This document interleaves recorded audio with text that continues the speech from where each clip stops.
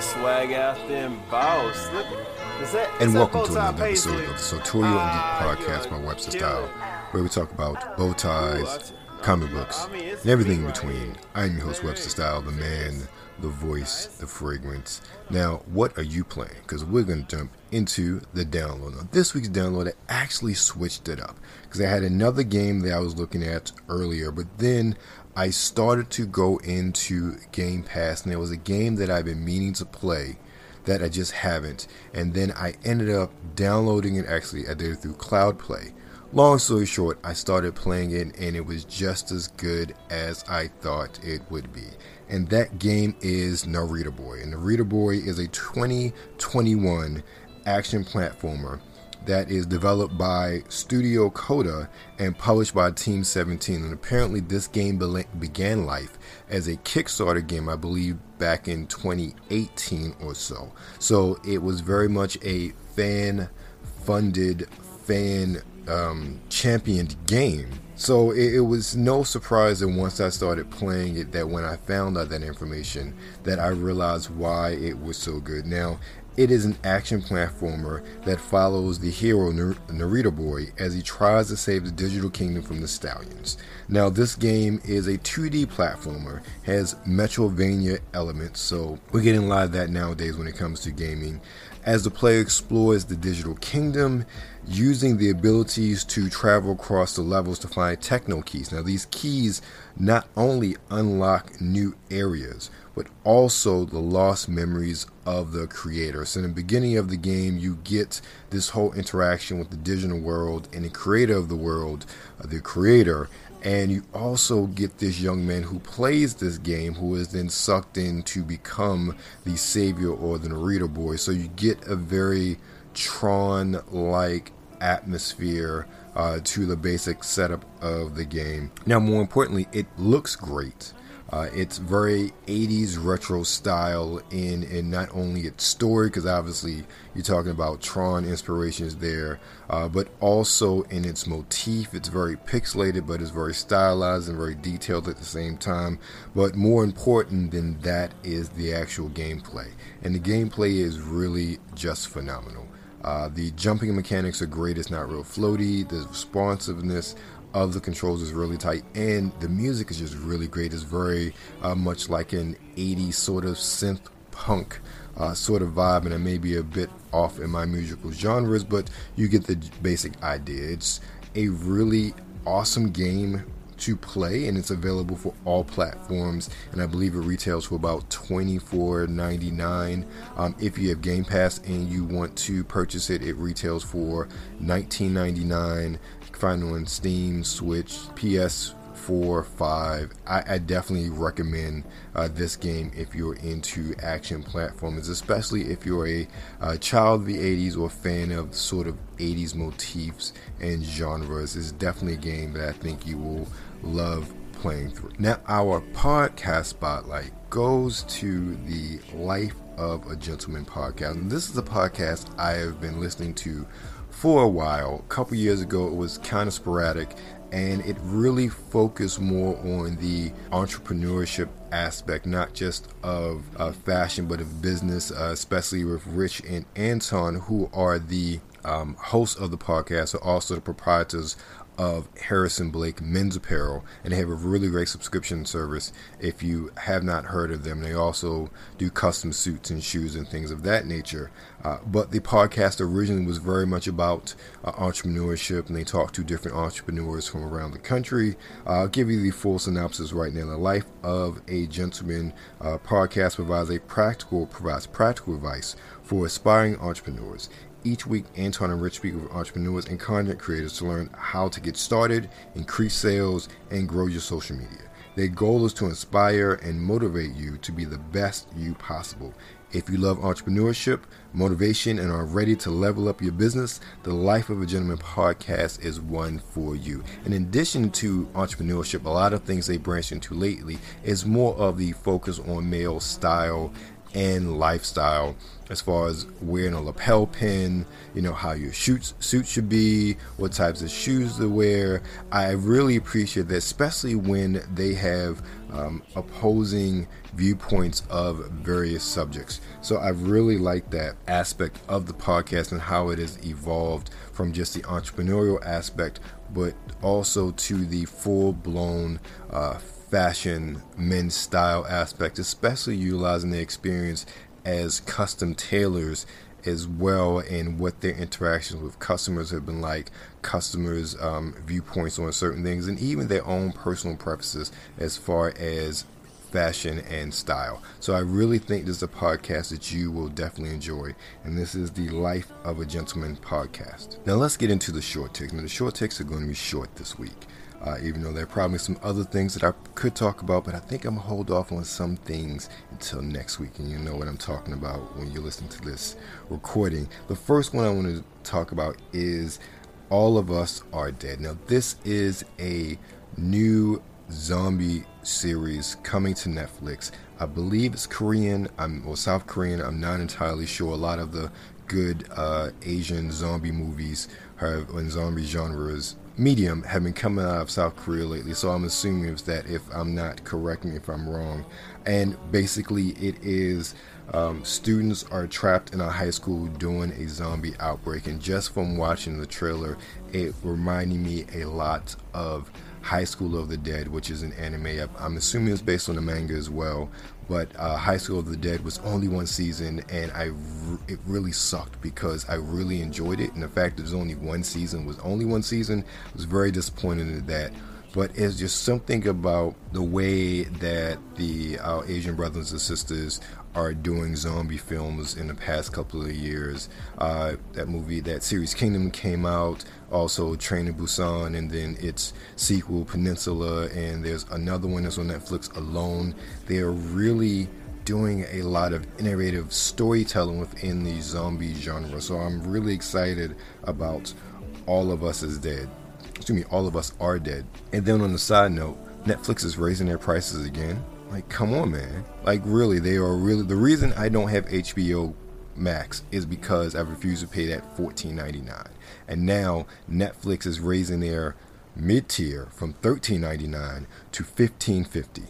I'm seriously considering dropping Netflix because I don't watch it enough to be garnering a price tag of $15.50 every single month going forward.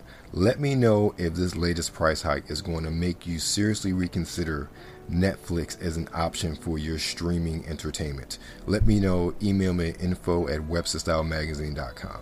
Now, the next short take is going to be talking about, oddly enough, a movie that's on HBO Max. And this is a trailer I've seen several times before I actually watched it all the way through.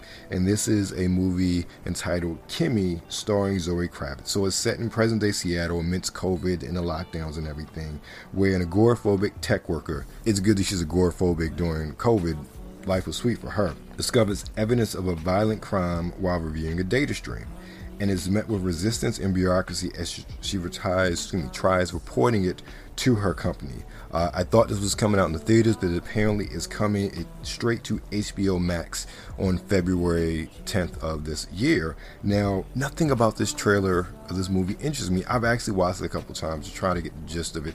It reminds me of too many movies that have come out in the past just with a modern twist. I get very much shades of Rear Window. I get shades of Eagle Eye. I get shades of Enemy of the State as well as The Net. There's so many different movies that have touched on this subject in the past 50 years. So it doesn't really come across to me as anything new. It doesn't seem like it really adds any new to that dynamic that we've seen time and time again in movies.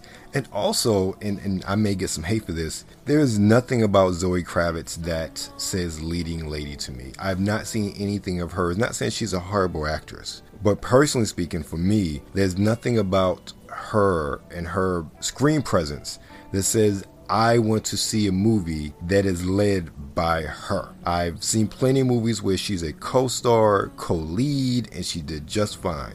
But for her to be playing this character, especially the way the trailers are set up, there's nothing about it that says I need to see this movie because she is that lead. I think that you could have gotten anybody else or a myriad of actresses of all different nationalities to play this role, and I think it probably been given a bit more screen presence, a bit more weight to the character, at least based on the trailers. Watching the movie may be something totally different, but the trailers for me don't really say that, hey, I need to see this because Zoe Kravitz is in it. Now, conversely, you're watching trailers for the Batman, which is coming out soon, and she looks absolutely amazing. She looks like she carries a whole lot of weight in this movie to be a secondary character. And yes, she's playing a very iconic character, a new interpretation of the character, but it's all in the actor and the performance. And just based on the trailers of those movies, I want to see her in this movie in this role. Like the way she plays this role in the Batman, at least from the trailers, and I'm hoping that the movie pans out the same way. This is a character and an interpretation of Catwoman, that could lead their own movie, and that's Zoe could do this if it's as good as I think it is. So I'm hating on her and her acting ability. Is that this role from the trailers does not say to me that I want to see her in this role. It's not compelling whatsoever. So those are my short takes for the week, and let's get into the long box. Now, it's weird, I cut out the long box last week. I had this one book all set up, and then at the last minute, literally before I started recording, I'm like, no, let me change it, because this book goes more in line with my last long box when I talk about the whole Extinction Agenda storyline. And this book in particular is X Factor number 72. That's the first run of X Factor, and you're going to have the writer Peter David, the artist Larry Stroman. So this is the second issue of the new X Factor that came into play after the events of Extinction Agenda, where you have this new sort of government-run X Factor. They take the place of Freedom Force. It's almost like we're sorry to the X-Men with regards to how they handled the Geonosis situation. The newly returned Havoc is back with Polaris, and then you get the introduction or reintroductions of characters like Guido or aka Strong Guy, Mandrox. Quicksilver is back in the fold. Wolfsbane is now with this group as well, and they're working with the government on behalf of the government in regards to mutant affairs. And I'm not going to go so much into the story because it sets up a storyline where Mandrox, the Multiple Man, one of his characters or multiples has been killed and he's not able to reabsorb them. So he starts questioning, okay, do these multiples have a life? Are they something outside of myself? So there's more of a existential questioning there of his own mutant ability. And also, more importantly, you have in the background, it's revealed that someone wants to kill X Factor and you don't know exactly why or who. And that's something that's played out in later issues. But I want to come back to the fact that this is something that I truly missed on when I was a child. This is November-ish 1991. So I was 12 years old at the time. Yeah, 11. Something like that. Anyway, 11 years old at the time, 12 years old at the time. And I was very much used to the detailed, frenetic art styles of the Image Boys that left Marvel, particularly McFarlane, Jim Lee. In this case, Wireless Potasio was drawing X Factor, Bogdanov, and then, I don't know, it's weird. Anywho, Larry Stroman's artwork really put me off back in the day. Like, I thought his art was complete trash in comparison to those books that I really held on a pedestal when it came to what a comic book was supposed to look like. And now my 43-year-old self is kicking myself because I missed out on something really so great. I have really fallen in love with Stroman's art and his storytelling over the past 5 years ago, so I went back to revisit it, which reminds me, I need to find his image book he did, Tribe, because I'm sure that's really awesome because he wrote and drew that one. But I love the way the Stroman, his panel work is really meticulous and expressive. and abstract all at the same time. So I really love the way he depicts the characters. I really love, especially at that time, his style was a total reinterpretation of these classic characters. I think before this, before Extinction Agenda, especially with characters like Wolfsbane and particularly Havoc and Polaris, they had been very much status quo for the past 15, 20 years as far as character designs and everything. So if I remember correctly, and correct me if I'm wrong, this was probably the first, especially with Havoc, the first major redesign for this character in a decade plus. So with that, he and Peter David really put their own stamp on this book to make it different from the core X-Men titles at the time. At this time, after Extinction Agenda, you had X-Force popping off, doing their own thing. You had Uncanny X-Men as well, pretty much being the status quo book.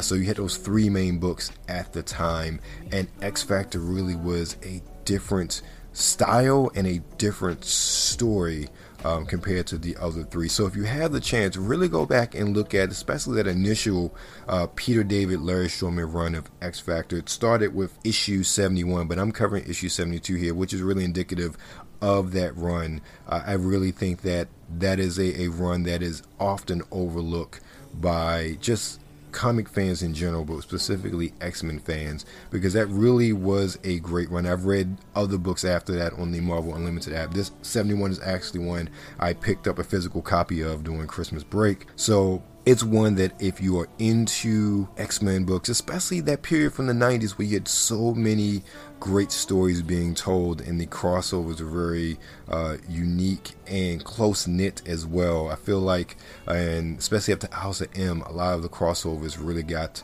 a bit unwieldy because there's so many X titles even now. They're relaunching after the Hickman run, and there's so many X titles in this it can be very hard to follow and keep up with. So that is my long box review of X Factor number 72 from the first iteration of the series, 1991. Artist Larry Stroman, writer Peter David. And we're going to take a break and come back with some reviews, some tech talk, hidden gems, and of course the fragrance of the week. And we're back from the break. And what a break it was. Since the first part of this episode, we've had breaking news that Microsoft has gone into negotiations to acquire Activision for $6.87 billion. So that means if everything shakes out, which will be in about a year, they're talking about the end of June, which will be their fiscal year for 2022. They will own Call of Duty, Warcraft, StarCraft, Spyro. There are too many properties to name, and their studio count will balloon up to, I believe it's either 35 or 36. And since the news has come out, Sony's stock price has tanked. They lost $20 billion in possible speculation of Call of Duty, which is one of the biggest moneymakers for Sony, and the PlayStation actually will possibly be pulled from the platform. And they actually put out a release, Phil Spencer did, basically stating that Call of Duty was going to remain on PlayStation. Now, of course, they're going to honor all existing contracts, just like they did with the Bethesda deal, so which saw Deathloop and Ghostwire Tokyo go to PlayStation 5 first because of that already contracted exclusivity deal. So whatever deal they have with Activision, theirs and Sony, will remain in place until that contract is done. So my question is, regardless if it's a 5-year deal or 10-year deal, there's going to be a point in time when those games are no longer on PlayStation. But more importantly, when Microsoft acquires them, that means Call of Duty is going to be in Game Pass day and date. Any game that Activision publishes on console and maybe even PC are going to be in Game Pass day and date. That is humongous from the standpoint of access, and that's one of the main things articulated in the press release, was really giving a wide amount of players access to these games. So it would be really interesting to see how this really shakes up, not just over the next 12 months, but really, I say, over the next 2 to 3 years as we get into the middle of this current console generation. It's becoming like the wild, wild west out here as far as gaming is concerned, and whoever pulls their trigger fast enough to buy up platforms and studios seems like that's going to be the one that necessarily wins, but is able to make the most impact in the gaming industry. So it's going to be very interesting to see what Microsoft does with Activision Blizzard, especially once everything settles, and if, because it still has to go through a regulatory review, if the merger itself is approved. So now that the breaking news is over, let's get to some of our reviews. Really, not really long reviews. They should have been part of the short takes, but you know how it goes sometimes. So the trailer for Moon Knight was released, the Disney Plus series, which is coming out in March. So we only have a few months to look forward to it. And it looks really good. I think Oscar Isaac is a very good actor. And then they have Ethan Hawke as the main villain. And it just looks really good. I am not that familiar with Moon Knight. He's a character I've seen in books over the years, but I have never actually read any of his titles. I know the character itself, Mark Spector, split personality disorder. I know there's some aspects of Egyptology when it comes to his character as well, and many often equate Moon Knight to being kind of Marvel's analog to Batman as far as how he operates. And I think Mark Spector is also maybe not a billionaire, but rich as well. You don't get that from the trailer that they put out, but it has very spooky and creepy vibes as well. I think this is going to be something new for the MCU, which is one of the reasons why I'm really excited about it. And with Oscar Isaac's take just from the trailer, it really looks like he put his heart and soul into this role. And usually when actors and actresses do that, you're going to get something really good at the end of it. Even if the show itself isn't amazing, he looks like he's really going to put everything into this role. So I'm really looking forward to it, just to watch him in this role by itself or by himself, but even thinking overall the MCU, to see what sort of different nuances and corners of the MCU that Moon Knight brings about, because much of the talk and the rumor is that Moon Knight brings more of the supernatural element into the MCU, and that would really pave the way for things like Werewolf by Night, which they've talked about, as well as Blade as well, which we know is coming with Mahershala Ali as the star in a couple years. So it's going to be a very good look into the hopefully underside of the Marvel Universe, where it's not all glitz and glamour and superheroes and patriotisms and world cataclysmic, almost world-ending events. I'm really looking forward to Moon Knight, as well as all the other series that are coming out this year. I think She-Hulk's coming out this year, which I'm really looking forward to, with Tatiana Maslany, and also Ms. Marvel is supposed to be coming out, but I think that's until the end of the year now. But Moon Knight is kicking off this next wave of phase 4 TV series, so I am very, very excited. And let's keep on our superhero kick with Naomi. Now, Naomi is a show on the CW, which is based on a DC property. It is executive produced by Ava DuVernay, who did Selma, who did A Wrinkle in Time, very acclaimed actress. She was working on the DC New Gods movie before that got shelved, and she's taken this property of this young lady, teenager, and she gets superpowers. Don't know how. In this world where Superman exists or doesn't exist, I'm not too sure. So it's not in the Arrowverse, but it's still the DC universe, or another Earth, what have you. And I watched the first episode, and as much as I talked about the trailer and the short takes a few weeks ago, I get the same sort of vibe. It's, in my opinion, it's okay. And this is why I say this show is not for me. And let me tell you why. It's not that it wasn't somewhat enjoyable. It's not that the characters weren't engaging. I thought the main actors did well. I thought in general what they were setting up was interesting. I see this as a superhero show more for young women and as young people in general, because of the stories and the main character and what that young lady is going to go through during the course of this. And like I said, I've only watched the first episode, but my impression of this series is not for me, and that's okay. That is absolutely okay. They're going to be TV series that just don't appeal to you because you don't fit that demographic that they're possibly trying to hit. And I think that's one reason why they picked Naomi as one of the shows. And also, it's been announced that and I forget the gentleman who played Dingle on Arrow, is coming back for a new show in the Arrowverse, but it's like Justice Yu, where he's kind of the steward or guardian of 5 younger metahumans. I believe they're either teenage or college age, so they're definitely skewing to that younger demographic with the new superhero shows they're putting on the air now. And I think also that's a reflection of, you know, what some of the things that have been successful on the CW in recent years, particularly things like Riverdale and even All American. Those are very teen-oriented, teen-centric shows with their main characters and plot lines and so on and so forth. So nothing bad about Naomi from a show standpoint. It's just one of those shows that this isn't a show I'll go back to. It's not a show that I'm going to be interested in going back to,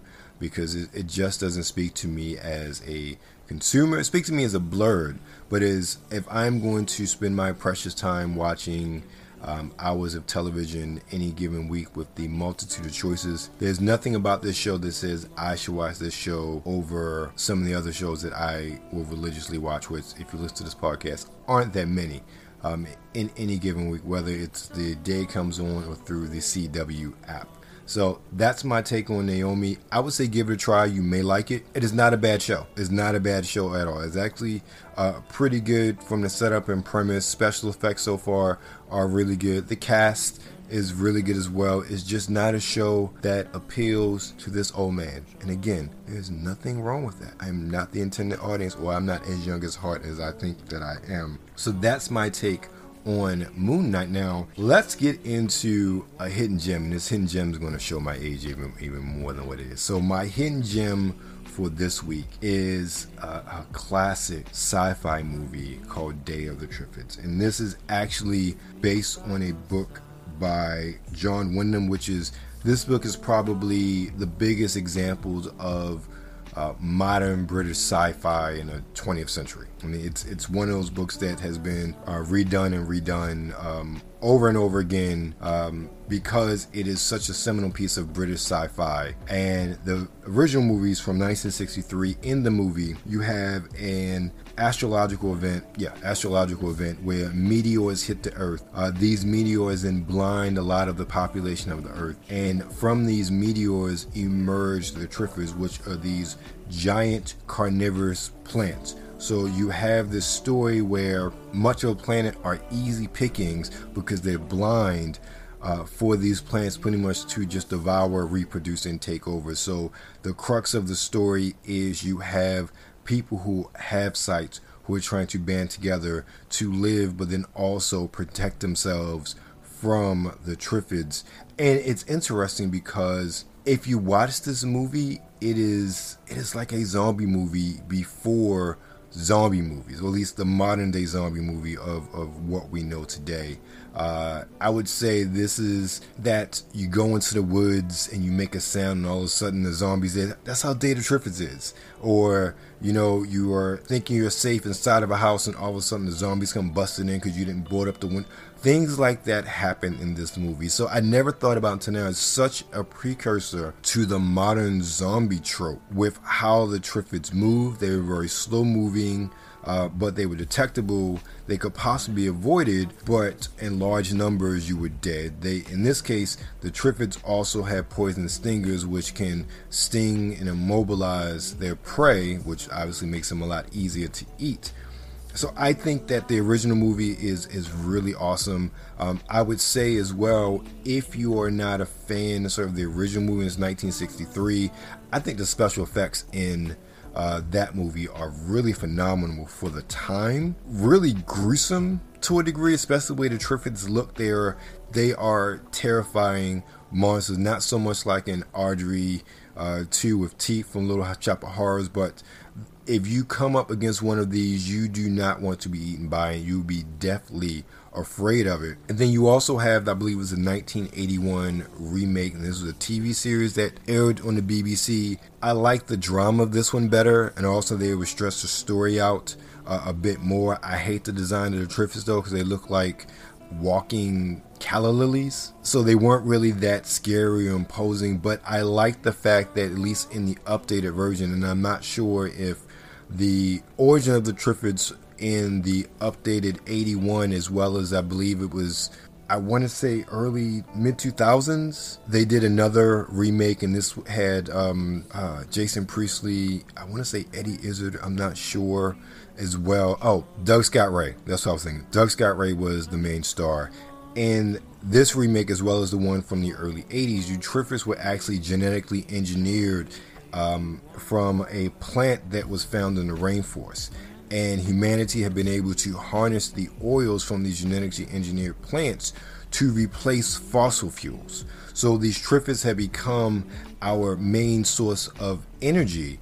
And then in those stories, the comets came down and blinded everyone except for very few people, and you had the same sort of story play out again. And in the remake from the mid 2000s, the Triffids were a bit more mobile. You had some really janky CGI, but the story, the premise was the same. But I would really say, if you're interested, watch the original movie from 1963. It's pretty much everywhere.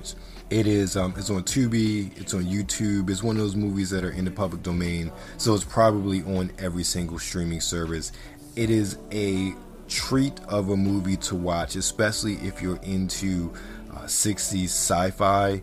But if you're a zombie fan, particularly like zombie movie fan, you like Romero stuff, you like kind of the zombie tropes, I think it's a really good movie for you to watch as well, because you're going to get a lot of those zombie tropes of human survivors in fortifying bases, and you get a lot of those tropes before they were zombie tropes. So I think it will be a very interesting watch for particularly those zombie movies. But if you're just a fan of old sci-fi movies in general, you're definitely going to love every minute of Day of the Triffids. And with that, we're going to go into our fragrance of the week. And this one is Eros by Versace, or Versace Eros. And you're going to have top notes of mint oil, lemon, and green apple. Excuse me, top notes, yeah. Middle notes of tonka bean, ambroxan, and geranium. And base notes of vanilla, vetiver, oak moss, and cedarwood. Now, this is actually my first time wearing this. I smelled the sample before, and one of the things that I noticed, and I know which came first, probably Eros came first. It smells similar to one of my favorites, and that's Oxford Blue. I looked at the note breakdown. Note breakdowns are very similar, and you're going to find that in the fragrance world, a lot of fragrances smell like other fragrances, similar note breakdowns. One or two things are different there. It has really good longevity. I really enjoyed it, and this is an EDT, so it's not a eau de parfum like my Oxford Blue, but the way it breaks down on my skin is very different than the Oxford Blue. The mint oil is, in my opinion, is much more prominent. Mint oil and the lemon is much more prominent with the opening compared to, say, the Oxford Blue, where I get more of the apple and the mint is a bit more subtle.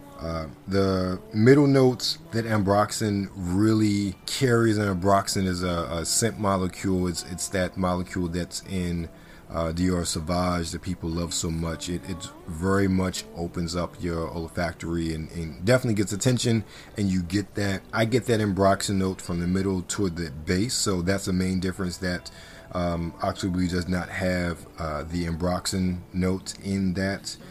As well, with the base, it's a bit sweeter to me.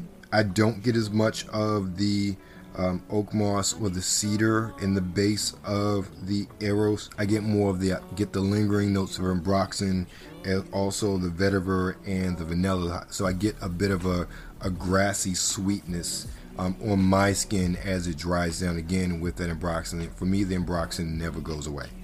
So that's my take on that. I would say this: if you have to choose between the two, I would say go with Oxford Blue. Oxford Blue is a more central derivative of that formula, and there are a couple other notes that are in Oxford Blue that are not in Versace Eros, and I don't remember off the top of my head. But Eros is a good fragrance. There's a reason why it's one that people buy a lot as a top seller. But there are alternatives, and if you were looking for Versace Eros, I would definitely say get Oxford Blue instead. If you can't find Versace Eros, Oxford Blue, get Versace Eros. Can't go wrong with it. But I would say this: Oxford Blue smells different enough from Eros that you won't smell like anybody else wearing Eros. And if you listen to my podcast, you know I have this thing about smelling like other people. Not to be bougie, but you want to smell like you don't want to smell like the crowd. And with Versace Eros, with it being so popular, a lot of guys are going to wear it, especially when you get to the spring, summertime. A lot of guys, because it's designer, it's popular, it's something you can find everywhere. So that's my take on that. Good fragrance.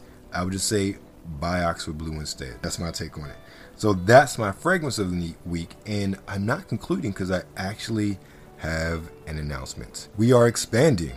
We have partnered with the NRW Nerds Rule the World to produce a new gaming show, a new weekly gaming show called Checkpoints. And this is going to be on YouTube. And we, as in me, are going to be joined by none other than the host of the Talk and Play Blurcast, Brian Saff. So you've heard me talk about that podcast before. So I got this opportunity. I called up Brian, like, hey, you want to do this with me? And here we go. So by the time this episode is live, that episode should be live, and the link will be in the show notes. It will be a weekly show talking about basically the new games that are coming out. We're going to talk about trailers and also what we're playing. So if you're looking for more of what I talk about in the download on a weekly basis, check us out at Checkpoints on New Release Wednesday or the Nerds Rule the World YouTube channel. Again, link will be below. So that's it for this episode of the Sartorial Geek Podcast by Webster Style, where we talk about bow ties, comic books, and everything in between. I'm your host, Webster Style, the man, the voice, the fragrance. Again, find us on the web at websterstyle.com. A lot of new posts coming out lately, so don't miss it. Also, find us on Instagram at Webster Style or Sartorial Geek. Find us on Twitter at Sartorial Geek. At Webster Style, and also drop us an email at info@websterstylemagazine.com. Thank you again for your time. Thank you again for your ear. And remember, stay safe out there and be blessed. I can change. I thought, never mind, forget it. I'm a Jenny, Minfini, Muffin, finicky when it comes to the killing spree, aka that's an ensemble. Are you the enemy if you're not defending the presence of Millie in the vicinity without a bow tie? Okay, I might have went over the edge. Besides, I really let them close on them legs and thighs. Need to get strong, we can lift them to the sky. The party starts at 12. You got a little time to get it on. And known fact, I'm the type who puts it on. And after that, take a picture with the phone of the outfit. Admit I'm choosing what we own. No, it was Tree Green Tuesday. Had to be Bow Tie Thursday. Had to be. White Wednesday? I know last time. Well, I wore polka dot. You didn't wear. Miss Millie on them hills killing them, but I'm sure it's a Thursday. Bow tie Thursday. Pasta cream in your heels looking sharp, babe. Acting like you don't know the rules up in the workplace. Must I remind you it was till on your birthday? Don't get me wrong, I think we killed in the birthdays. And you picked a hella fit for the church day. Let's say you picked the risk game for it. Now you got the floor filled with bras that you purchase. Pick a color scheme that can match your berry corset. Get the berry cream, we can make a little scene. Cause no one man should have all that styling. Take it off, clothes on the floor piling. No one girl should fit it all in them.